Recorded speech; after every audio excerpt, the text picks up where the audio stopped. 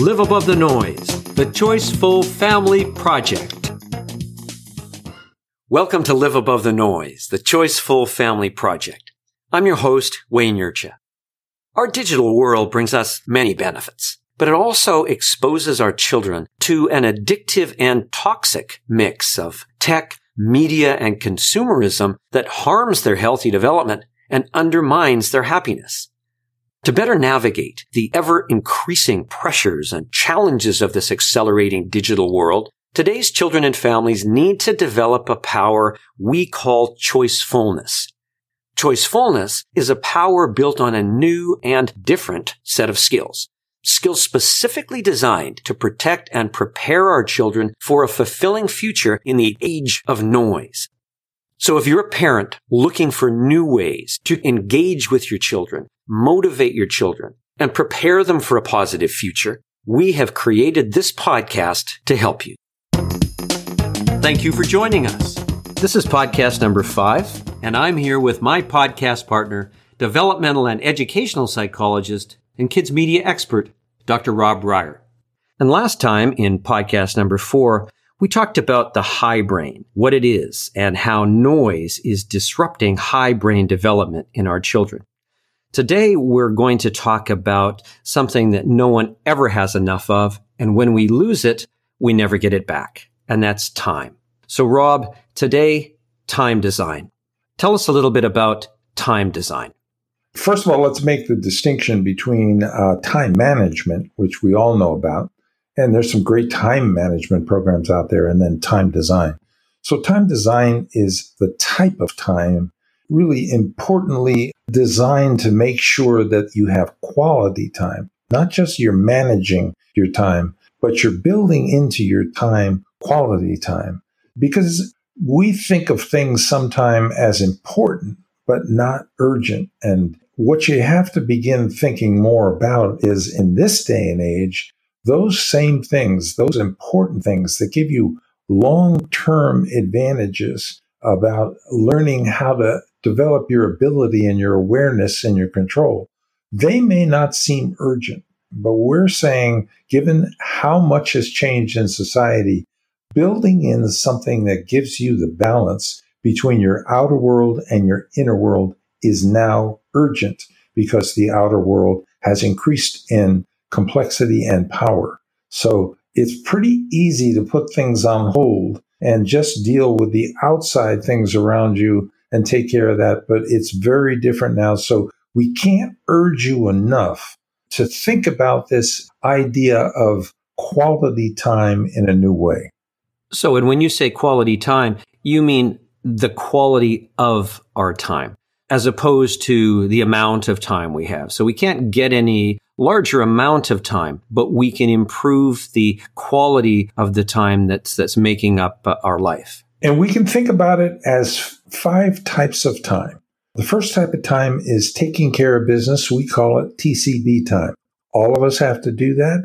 We have the bills to pay, the taxes, the shopping, everything, the working on the house, cleaning up, taking care of the kids, driving them to school. All of those things are a given.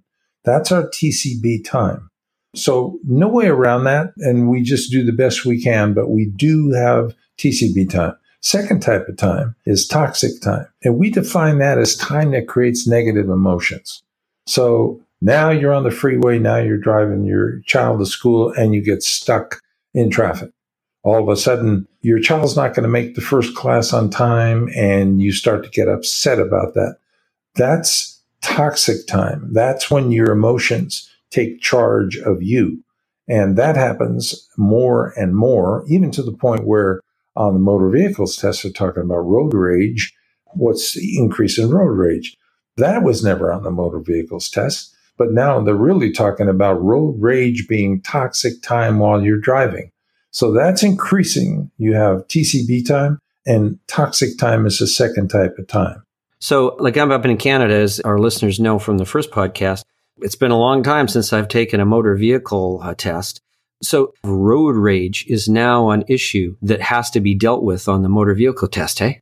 Yeah, and they ask how much road rage or what's the increase in road rage. You're supposed to know the incremental change in road rage.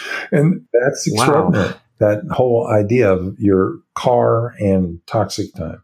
So in a way, TCB time, which may be that, hey, we have to get to work, so that's in our taking care of business time in a sense, turns into toxic time on the road for many of us. And it doesn't have to amount to road rage, does it? It can amount to sitting in traffic, moving hardly at all, frustrated by the fact that we've got better things to do, but we're stuck in traffic, and it becomes toxic for us. Not only that, I mean, think about just the computer in general or your computer breaking down. You need your computer to, say, for example, to pay your bills or to send messages or get something done, and your computer's not working. Or your wireless drops out, or all these other possibilities with technology. That is TCB time gets interrupted. All of a sudden, you're freaked out emotionally, and that's turning it into toxic time. So it's happening on every level all around us where taking care of business gets harder, and because it's more complex, for example, and creates toxic time if you can't, or there's some barrier in the way of getting the TCB time done.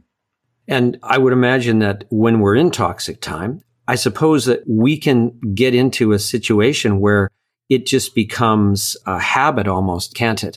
So that we immediately react quicker and quicker because of the frustrations that come to us from all of the noise around us. Yeah, and that leads us to the third type of time, which is coping time, C time. And why that's important is because if dopamine, which we mentioned in other podcasts, is the pleasure hormone, we're just wired to want that. It's part of everything we do, which is give me some more dopamine, because dopamine is the pleasure hormone. And that's natural. There's nothing wrong with that. But if you start thinking about if my TCB time is a mess and I can't get anything done, if I get into more toxic time, what am I going to need here to balance my life? Is it going to be the drink? Is it going to be the drugs? Is it going to be sleeping? What's going to happen? How am I going to cope with this change in TCB time, toxic time, and now C time, which is coping time? And there's obviously some ways of coping that may be healthy for us, and the things you mentioned that aren't healthy for us, which can become terrible patterns for a person and result in, major addictions that change their entire lives in incredibly negative ways. And what it does, Wayne, it also is really slippery in the sense that if you need to cope more and you say, well, television's fine. I'll just watch TV. I'll just zone out on some series that's on television, or I'll play video games. This is the difference now, is that I can cope with technological, what I think is entertaining.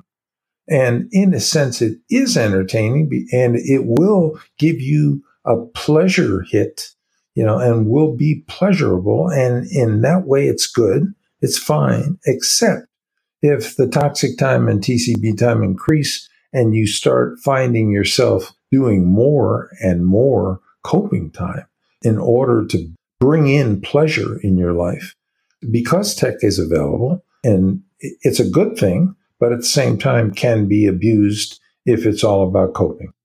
Recently, I had to do a routine blood test, and I was down in the lab, and the person who was the lab tech was saying to me, just making small talk, what is it that you do? And so I mentioned these podcasts, and she started to get into it very agitatedly and said, well, her son is so deeply into games that he locks himself down in the basement, and they basically never get to see him. And it's incredibly upsetting for her. She doesn't know how to handle it.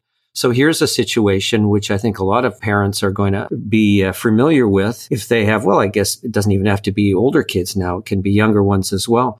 But to where parents don't even know how to handle this manner of what at one point used to be pleasurable for their kids, which is now turned into this beyond coping and into an absolute toxic addiction.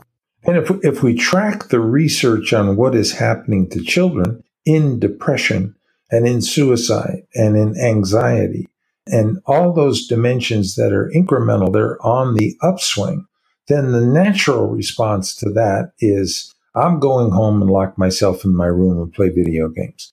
That's a coping time mechanism, but it's also based on what's happening to the outside world with noise. And if the noise is incremental, plus you can't even change it, then all of a sudden you're going to start coping more. And that may end up being in the digital world. Yes. And today is a day where, a terrible day, there was another mass shooting at a high school, and it's all over the news. And I saw an interview with a young woman at that school, and the person asked them, is this something that they ever thought would happen at their school? And she said, stunningly, yes, she always expected it to happen. So when you're thinking about kids having to cope, they're coping with things that I can't even imagine having to cope with when I was a kid. Yeah. And that's why you hear all the time about this idea, like, I was really surprised. There were no signs of this. Sometimes it's that way where the sign was, the coping was in the basement, in order to cope with the stress going on, for example, in school. And this really, really, really becomes important when the school does not understand where the passion of the student is and doesn't measure for their passion. So here I am, an individual, I'm a kid, I'm trying to establish my identity, I have my own passions, but the school is saying, no, this is all about test requirements. So you need to study, you need to meet these standards, all necessary, but maybe out of balance with regard to the number of counselors that can understand the new stresses, the new pressure on kids, and be careful of how they begin to cope to eliminate those pressures. Yeah, and we talk about that, and we talk about, what noise is doing to the high brain development from the last podcast, and how children are having less and less of the resources they need. In other words, resources they need to be choiceful in their lives. So moving on to the next type of time. The next type of time is enrichment time, or we call it E-time. What would you like to tell us about E-time? Well, first of all, the reason for E-time, and there's the next fifth time that's called I-time. We're taking the position and the understanding based on the research that you must develop balance. Number one, you can't allow the culture to increase its levels of noise without having something in place. It's got to go beyond just coping. You can't think, I can take care of this incremental noise and toxic time by coping only. So you wind up in trouble if that's all you got. So E-time is the fourth type of time. That's enrichment time. You're going to have to understand how to enrich yourself. What is it that is enriching? Which means basically increases my development, helps me develop and move into more choiceful behavior. So that's E-time, understanding what it is, how to build it into your life. And it's the kind of time that if you're not careful, you will neglect creating E-time for yourself, because the outside world is very, very powerful, and it'll pull you out of thinking and absolutely monitoring what you need, what's good for you, who you are, what your identity is, how to get more E-time. So E-time is enriching time, and it takes an awareness to understand what's good for you personally on an individual level, because the outside forces typically don't recognize it. And it's even hard for parents to understand what their child's passion can translate into with regard to the future. And they may just think of the child's passion or their multiple intelligence skills as something like not as important as school. Yes. And from the standpoint of the parent, I'm sure that there are many parents out there who are nodding right now that they're not getting enough E-time, because when you start to have less and less ability to control your time, I'm pretty sure that for a lot of parents, the thing that goes first in their lives is E-time. Wouldn't you say that, Rob? I absolutely agree. And that's why it's so important to have time design and understand how critical it is, because it's very easy to neglect E-time. And so the last one is I-time. Tell us a little bit about that. So if you're going to have E-time, what you're really going to do is say, I'm an important person. I need to understand who I am. I need to help myself. I need to have some self-control skills that support me and develop me. That's my E time. Okay, now how am I going to make that happen? That's where I time comes in. And the key to I time is that you must get quiet inside and develop your high brain abilities. In order to understand how to do this, you have to get quiet. Some people do it through meditation. Some people do it through mindfulness. Some people do it just through self-reflective skills that they develop, quiet time during the evening or some point in the day. Some people take a nap and they just simply reflect on what's going on. But that's I time. That's inside time. I time refers to inner time. And it makes it incredibly important these days because outer time has become so powerful. So that's another area that's pretty easy to neglect is your I time and your E time. But those, to me, from an emotional intelligence perspective, those are the most important two forms of time.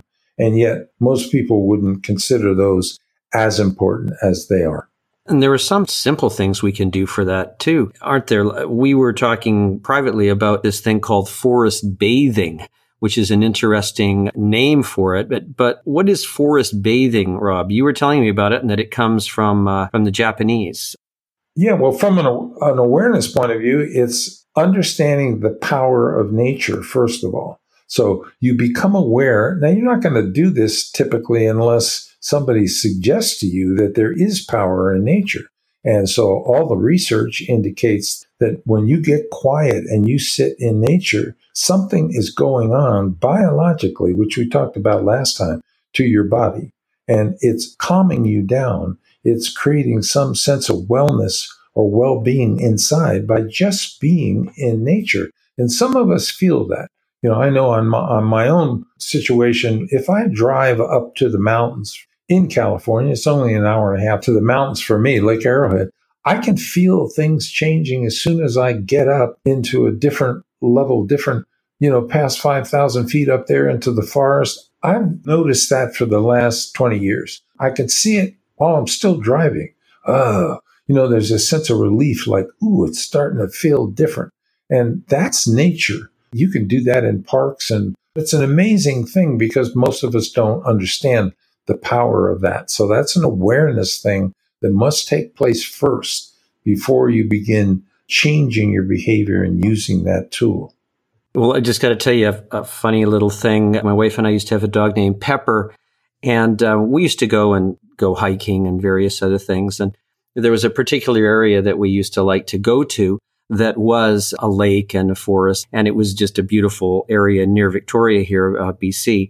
And we'd have the window open a little bit. And as we were getting close to, well, I'd say a mile and a half away from this particular area where the forest started to get denser and you could kind of see the landscape change, Pepper would stick his head out of the window and start howling like, hey, I'm almost there. I'm almost there. I'm almost there. So I don't know if it was anything to do with he's thinking, oh, I'm going to do some forest bathing here or what. But maybe animals just sense that whole idea that nature gives them some benefits that we don't really realize in our sort of our intellectual way that's happening to us. And it almost sounds too simple, doesn't it? And that's probably why we ignore it sometimes.